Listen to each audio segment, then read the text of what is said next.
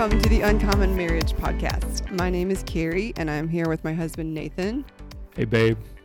We are totally sitting around our dinner table. Our kids are in bed, and we love to just hang out at our table and chat with people. So pull up a chair and join us here as we just talk about life. Today, we're going to be talking about the concept of honor.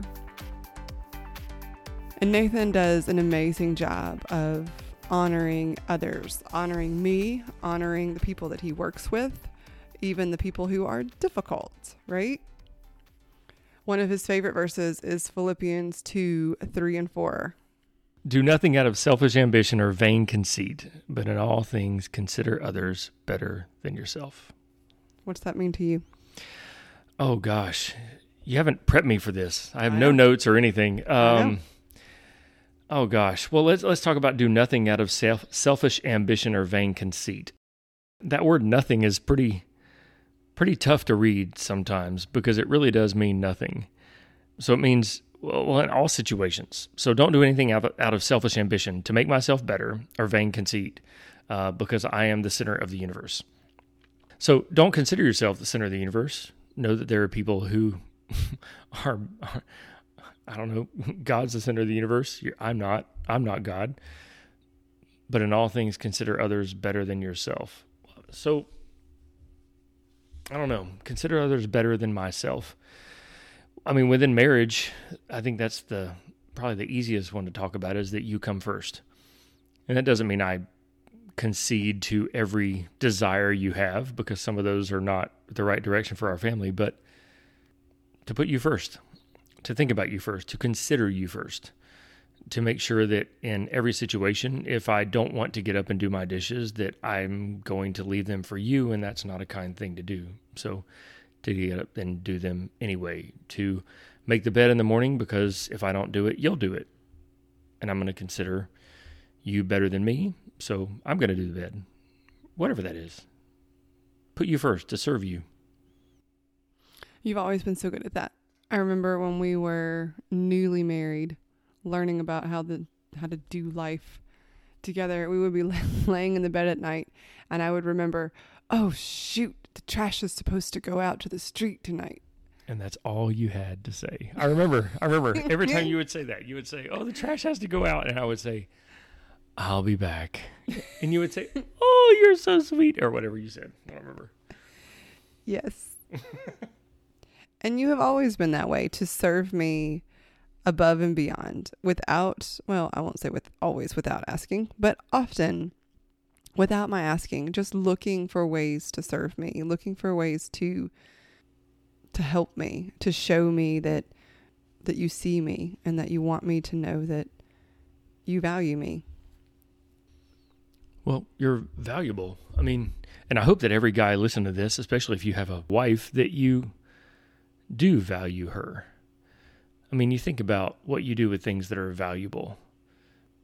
You either put them on display, but you clean them, you make sure that they are properly cared for, you protect them, you lock them away, you make sure that no one can steal them, and you think about them and you put a lot of care into them. And at least, I mean, practically speaking, if you put a lot of care into something, it means you put a lot of attention into it and you put it first. Especially with a person. I mean, let's be honest, you are God's daughter. And God has entrusted you to my, call it care, I guess, but to be one flesh with me for however many years I get with you, that's kind of a big deal. You don't take that and just sweep it under the couch. You take it and you put it where everyone can see it and you dust it off and you make sure it's always properly cared for all the time. You know, one of the ways that I know that you honor me is as far back as I can remember. If you've listened to some previous episodes, you know that we started dating in high school, and then we were a long distance relationship in college, and then we got married really young, right out of college. And I would come and visit you at school, and these guys that I really didn't even know would always have nice things to say about me and how you were always talking about me. And fast forward a few years and you're at work all day and I'm at work all day, or I'm with the kids, and some work Christmas party or whatever would come up, and I would meet your colleagues, and they would always have such wonderful things to say to me about how highly you spoke of me all the time. And that just speaks volumes to me, that you're not just saying these things to my face, but it's who you are all the time. And that's, you speak highly of me to others. And that means the world. Thanks. I mean, I don't know what to tell you. So men, take note. You know, your wife is listening. She's watching. How do you speak about her when she's not around? You know, when you're hanging out with your guy friends, what do you say about her? Is it something that you would say to her face? Women, you too. Do you get around your girlfriends and complain about him and make fun of him?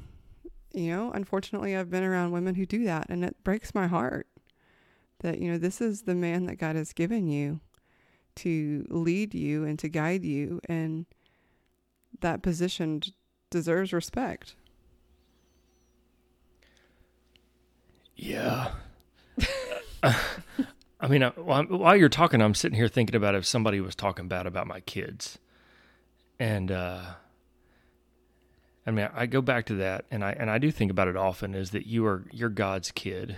I mean, just like I am, right? But if someone were to mistreat my daughter and then come to me and want to talk to me or ask me for something or want to spend time with me, they would really have to address the fact that they have mistreated my daughter first.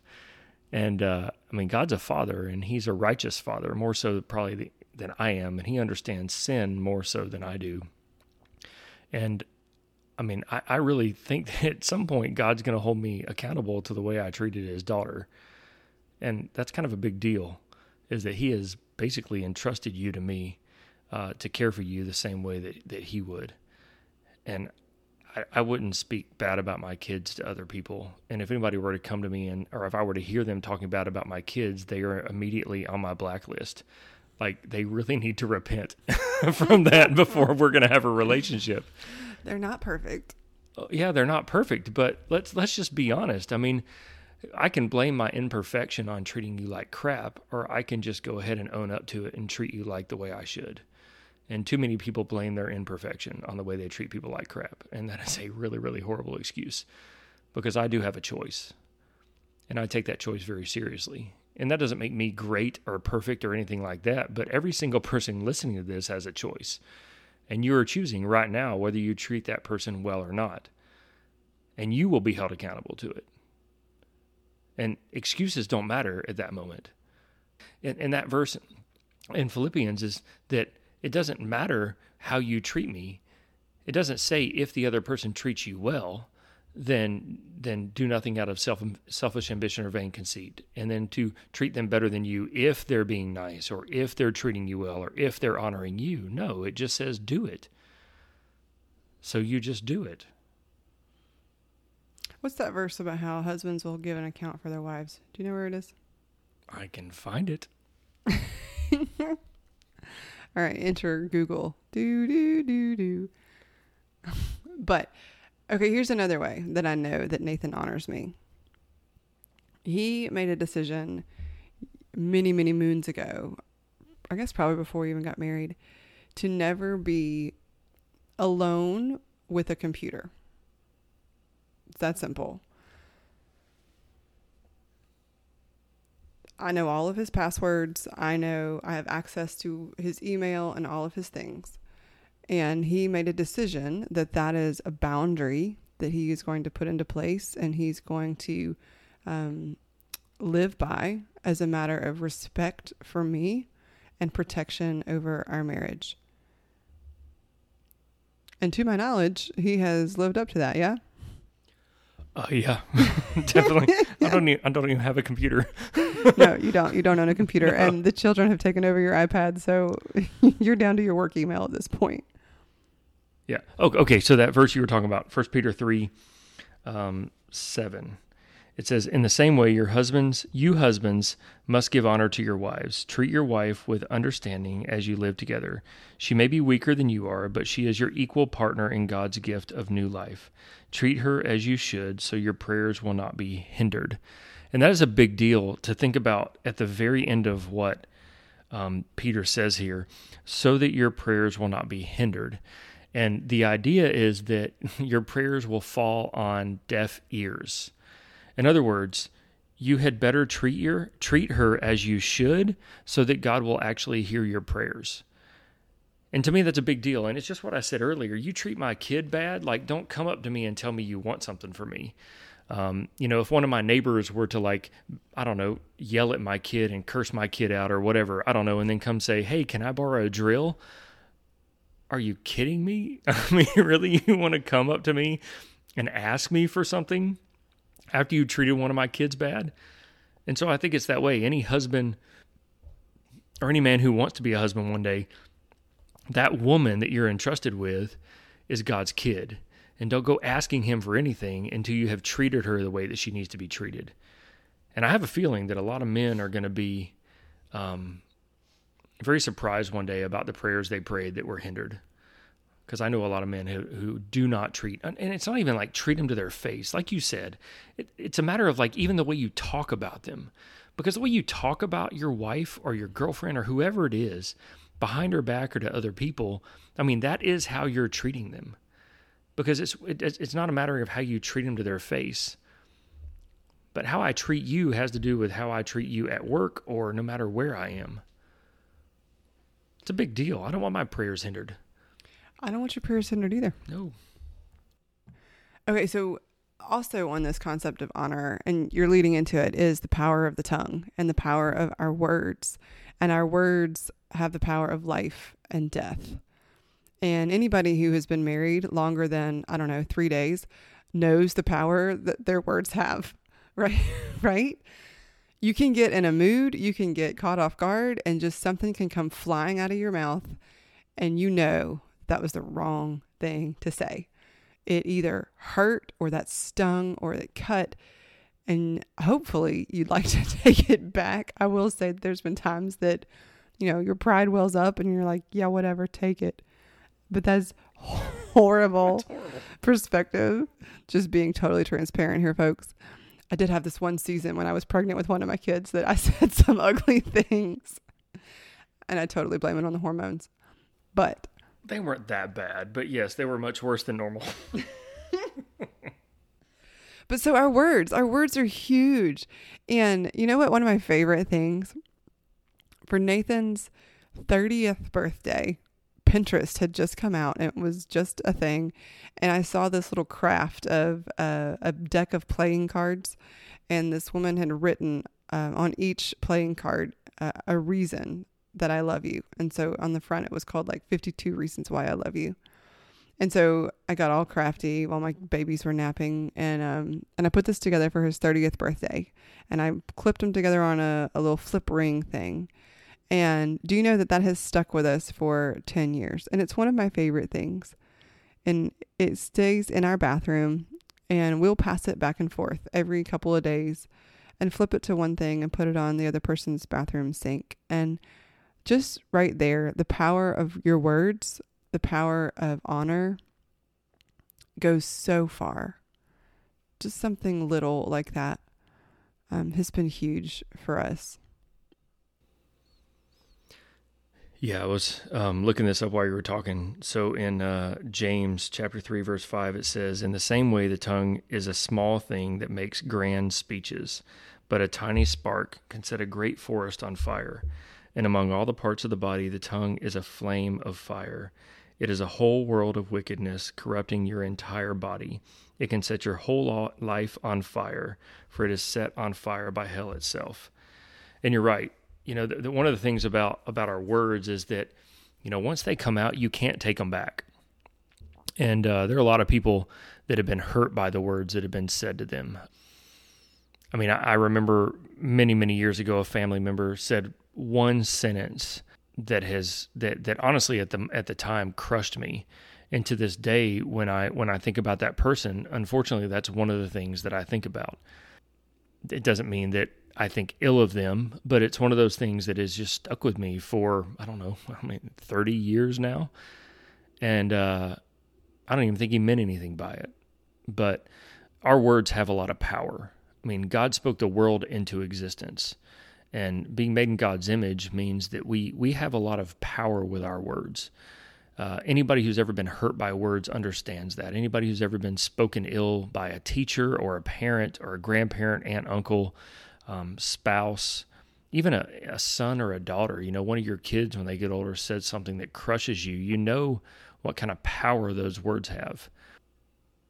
And I think that knowing how much power they have, potentially by how much we've been hurt by others, means that we should be very, very careful about what comes out of our mouth. Scripture also says to take every thought captive. So to take that thought captive, a lot of us think things, and like we tell our kids a lot of times, it's okay to think that, but it's not okay to speak it all the time, right? You might think a certain way about what your brother or sister said, but don't tell them they're annoying. Maybe think they're annoying, but then take that thought captive and then speak life. Because when we speak death out of our mouth, it brings death. And that's there's just no place for that. There's really no place for that kind of talk, especially like with us, babe. I mean, I can't take back things I say to you, and I would never want to crush you, and you would never want to crush me. Even those things you said when you were pregnant with Jackson,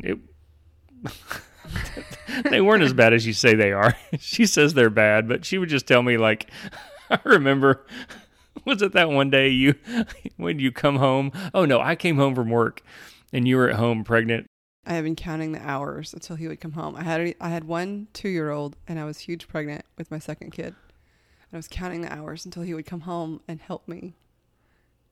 And then he walks in the door and he starts talking to me. And I just say like 3 words, and she says, "The sound of your voice is grating on my nerves. If you could just stop talking, that would be great." It was amazing. And then she looks at me like, I can't believe I said that. And then later on, she cries and apologizes and all that stuff. But whew. Okay, yeah. People who are pregnant, you hang in there. But grace. But for husbands that have pregnant wives, have grace for her because her hormones are like a tornado. Okay, so hormones aside. Yes, we need to be careful with our words. Yes, we need to be choose our words carefully. But at the same time, we need to go on the offense with our words, right? Building each other up, calling each other up to the Lord, pointing each other to your calling. Who did God create you to be? Encourage you, spur you on, right? Use your words, not just to not cut down, but use your words to build up. Be intentional about it, right? Yeah, and I think that's really important. I mean, some of the greatest things that that you could ever say to me are the things that build me up. I remember, something great happens at work or whatever, you're usually very encouraging. And that means more to me than anything anybody could ever say. And honestly, building me up like that means, I don't know, there's a confidence inside of me when you say things like that to me that there are no words that can explain the amount of confidence I have when you say things like that. All I'd say, if you were to just tell me you're proud of me, that's all you have to say. There's so much life in that. I'm so proud of you. Oh, see, there you go. So much life. So Romans chapter 12, verse 10 says, outdo one another in showing honor. So I want to leave that as a challenge. Think about your spouse. What can you do to show honor? Is it some way that you can serve them? Is something you can do to help? Something you can say to encourage them or to point them to the calling that God has on them? What can you do to show honor?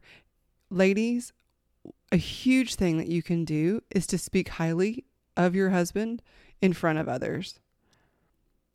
To let them know how much you respect your husband, how proud you are of who he is, not just what he's accomplished. Those things are great, but even deeper than that, of who he is, the integrity that he has, the character that he has, the way that he loves you and serves you with your family and leads your family. Say those things out loud in front of him and in front of others. Let people know how much you appreciate him and how much you value him. That will honor him. And it will come back around full circle, because that's how God created marriage to work, is outdo one another in showing honor.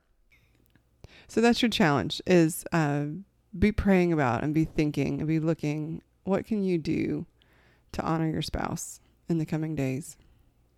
Even when you don't feel like it, because you don't always feel like that. And so don't let your feelings guide your actions and what you know you should do, but let your choices and what you know is right lead the way that you live your life and the way that you love your spouse, the words you say and what you do. God, we thank you. I mean, God, I'm just so grateful.